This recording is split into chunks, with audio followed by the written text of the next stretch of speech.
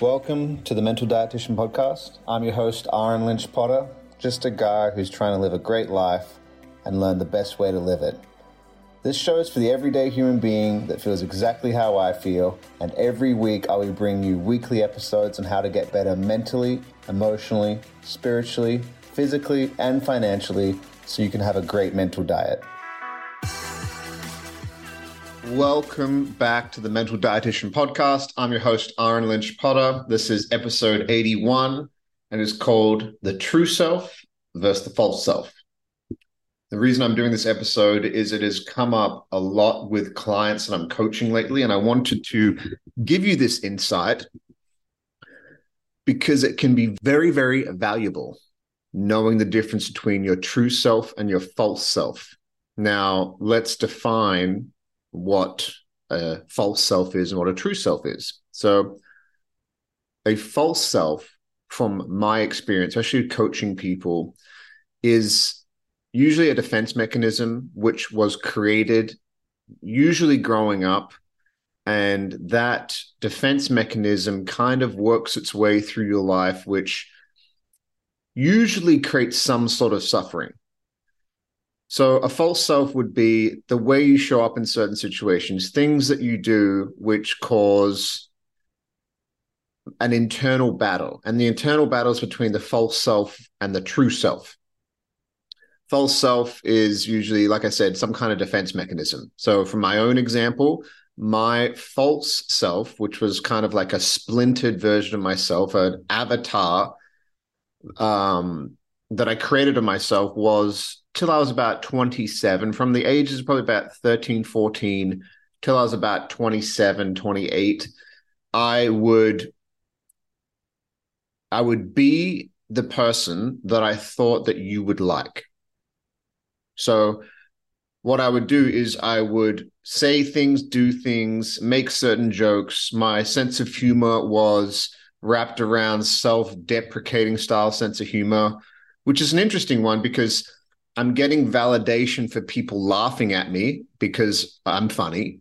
But on the flip side, I'm hurting my true self because I'm shitting on myself. So it's this strange thing where I'm kind of getting what I want, which is like respect, attention, validation, this kind of stuff. But on the other side, there's this feeling of like, oh, you're shitting on yourself and people are laughing about it. So it must be true. So therefore, I didn't feel good after it. So that's a little example of the false self and my own personal example and my own personal experience. The true self is, well, you know what it is. You know what it is. And people are like, well, I'm not sure. Yes, you do. You do know. But maybe you just are afraid because your entire life, your entire identity, maybe even relationships with friends, maybe even the relationship with your spouse, maybe even who you are at work is all wrapped around the false self. And this is very common. I've seen it many times when people start their healing journey where maybe life gives them some kind of event, whether or not it is divorce, losing a job, addiction.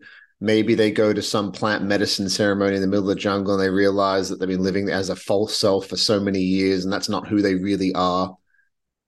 But I always look at people and talk to clients. I'm like, you know that you know.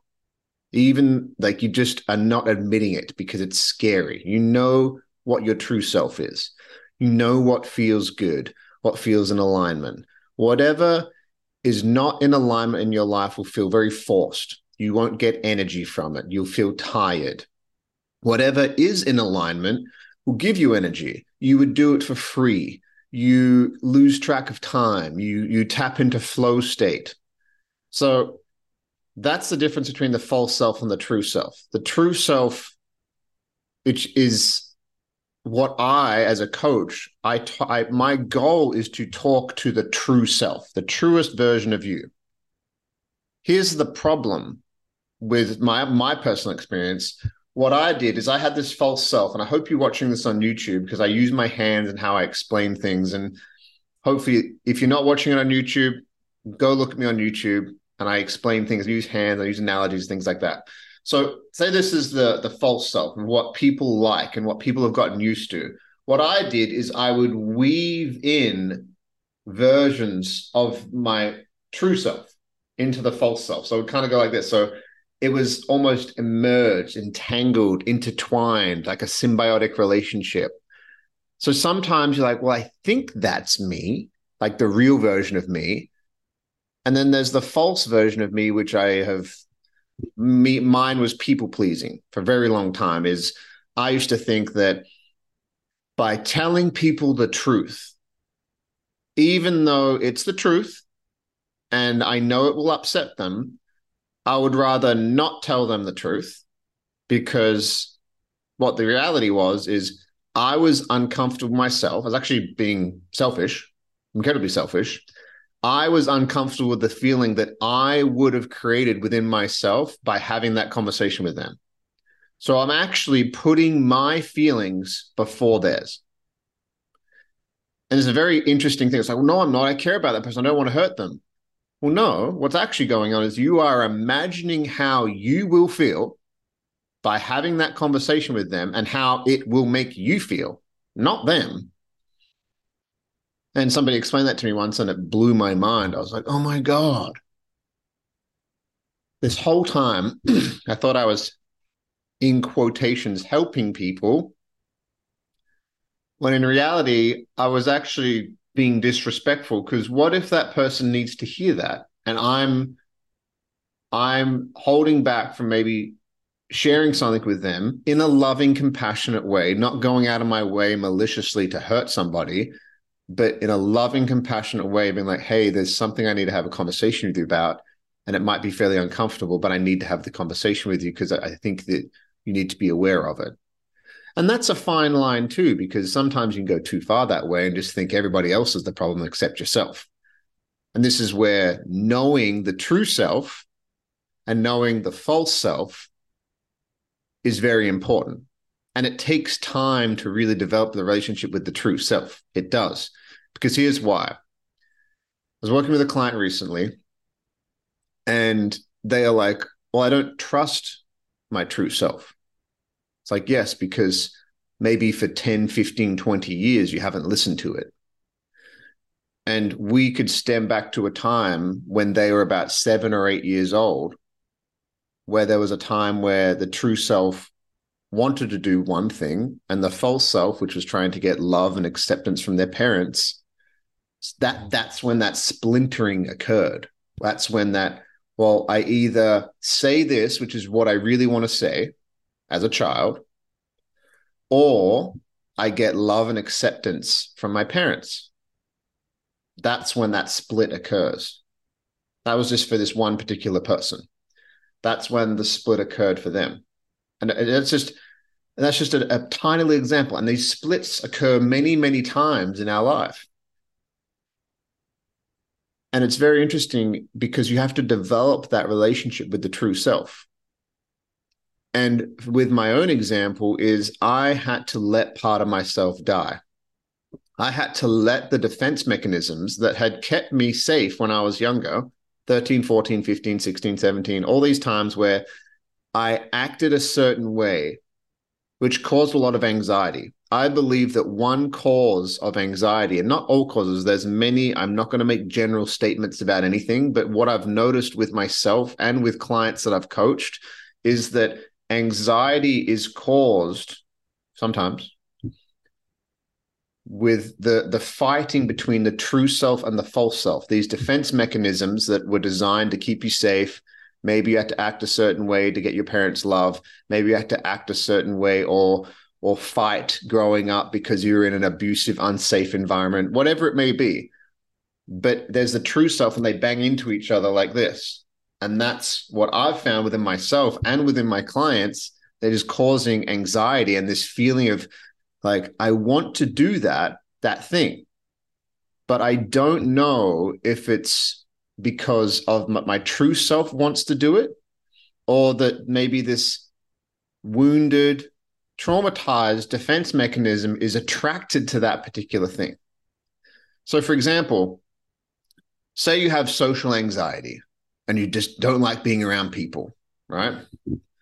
And you get invited to a party and you love all the people there. Like, you know who's going, and you're like, man, that'll be cool. Like, great people, caring people. It's going to be a great environment.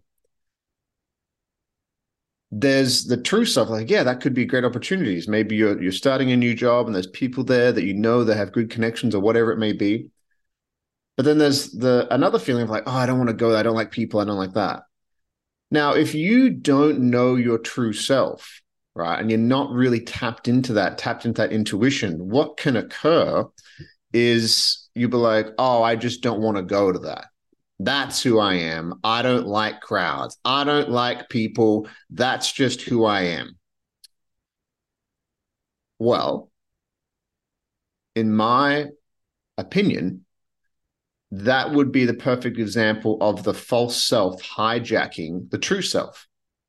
Because then if you don't go to that particular event, you might have this internal battle, this kind of uneasy feeling of like, well, part of me does want to go, but part of me doesn't want to go. And how do I differentiate between the true self, which is the most aligned version of yourself, expansive, love? It's really dialed in, that true version of yourself. And it's a deep knowing. But if we've got this false self, these defense mechanisms, these stories that constantly have been going on since we were young people, young kids, teenagers, even early adulthood, and they all layer on top of each other, then that story can feel very strong. And maybe you're like, well, that's me. That's why, especially when I coach people, especially anybody listening to this, is the journey of untangling this false self and the true self. And in my journey, I got to see the false self many times when I would enter the psychedelic kind of spaces that I've been in through breath work as well. And even doing like cold plunging and things like that, I get to bump up against the stories and watch the stories that occur in my mind and realize that they're actually not true, which allows me to dissolve them and be like, oh, that's actually not true, but my identity was based on that story. I used to think for many years that money equaled safety. And I have come to realize that money is not safety. It can provide a certain feeling of safety if you have a lot of it. What I found is that the more money I made, I went from making $5,000 a month in sales. I remember making $7,000 a month, and I hit $10,000 a month. Then I hit 15,000, and then 20,000, and 25,000. And one month I made $35,000, and I was hyper anxious. The more money I made, the more this battle of the true self and the false self kind of amplified. It got worse and worse and worse, and the true self was like, "Hey, man, this isn't the answer to this thing that you thought it was." This constant striving to make more and more money, which was coming from a place from me, which was a defense mechanism of growing up with parents that did fight about money. And I believe that if there had been more money in the household, maybe the relationship would have been different, but it wasn't, because as Peter Crone says, the past is the past. And it couldn't have happened any other way, because it didn't. Sounds like a simple statement, but it's like it couldn't have happened any other way because it didn't. Full stop. End of story. Sit with that. So you could go back and try and change the past in your mind, but that just causes suffering. The past is the past. Couldn't have happened any other way because it didn't. Boom. I love that saying. And there's part of me that grew up and and saw this as a young person, be like, well, if I make a bunch of money, maybe I could save these people. Maybe I could save my mom and my dad. Maybe I could save the people around me. So I put that responsibility on my back. Nobody told me to. I created this myself. That's the crazy thing about your traumas, your defense mechanisms, your stories, is you create them all yourself. But there are outside forces which help create that thing inside of you, but it's still created inside of you. it's still something that you create within yourself, which means if you create it within yourself, you can also break down those bars of this story, of this perspective, which are keeping you stuck and suffering. Therefore, you can change your life. So it was about when I was 27, is I was making this crazy money per month. And I was like, why am I so anxious? Why can I? It was so bad. And that's when I first went to a men's weekend. That's when I first kind of used psychedelics in a therapeutic setting, in a supportive setting, not in a recreational setting. And that's really when I really started to develop and nurture that relationship with the true self, which he was there all along. He's been coming in and out of my life. He's been guiding me the whole time as best he possibly can. But there was also these very strong stories and these very strong bars that I put up in the prison on my own perspective. And there's still some there. There's still some limiting beliefs around certain things. And this will be a constant unfolding, a constant journey. But now I know that there's nothing wrong with me and there never was anything wrong with me. And the stories and the beliefs that I had about me not being enough were just that, stories that I can rewrite the narrative. I can rewrite these things. But it also puts me in a place now where when I'm coaching people or having these conversations or sharing this perspective on this podcast, that I can communicate it effectively because I went through it. Your story and what you go through will be your greatest asset if you choose it to be. Think about all the business people, all these billionaires, all these whatever people that have podcasts and things like that. They've all got cool stories of struggling. It's like Joseph Campbell's The Hero's Journey. It's like the cave you fear to enter, the cave you are terrified to enter, the one you know it's there. You bump into it sometimes. Somebody will be having a conversation in it, and you'll feel a certain way. The cave you fear to enter holds the treasure you seek. I found that in my own personal journey, the things that I was so terrified of facing on the other side of that was the freedom and peace and the confidence and the intuition and the power that I'd given to other people. It was all on the other side of these fears around being alone or dying or all of this stuff. It was all on the other side of that. But you cannot bypass it. You have to go down into the cave. You have to go into the darkness, because that's where your true self is. So, false self, true self. Be mindful of it. It's there for a lot of us. There's even some times where I feel it come up because I'm like, oh, I don't feel safe right now. I got to say this to this person in this way so that they think this. It still happens to me. It still happens sometimes. But it's happening less and less and less. And the more I step into my power and the more I step into myself, the more I'm noticing that the universe is just giving me things. And for a long time, I had this belief, it's another belief, that if I'm not scared, then I won't be motivated. And I would almost create scenarios where I would have a scarcity mindset, where I'd have my back against the wall so that I could get motivated. And when things were going well, I felt like I wasn't motivated, which was actually, I felt safe for the first time. And then I was like, oh, I need to feel unsafe so that I can have motivation again. And if that rings true to you, good. And if you're not sure what to do, reach out to me. I'm starting out my business right now. I'm offering any person 6 free coaching sessions, 6. And after the 4th, 5th session, I'll ask you how it's going, how you like it. And if you want to continue on it, I can go over my pricing and things like that. And if you don't want to continue with it, you got 6 free sessions.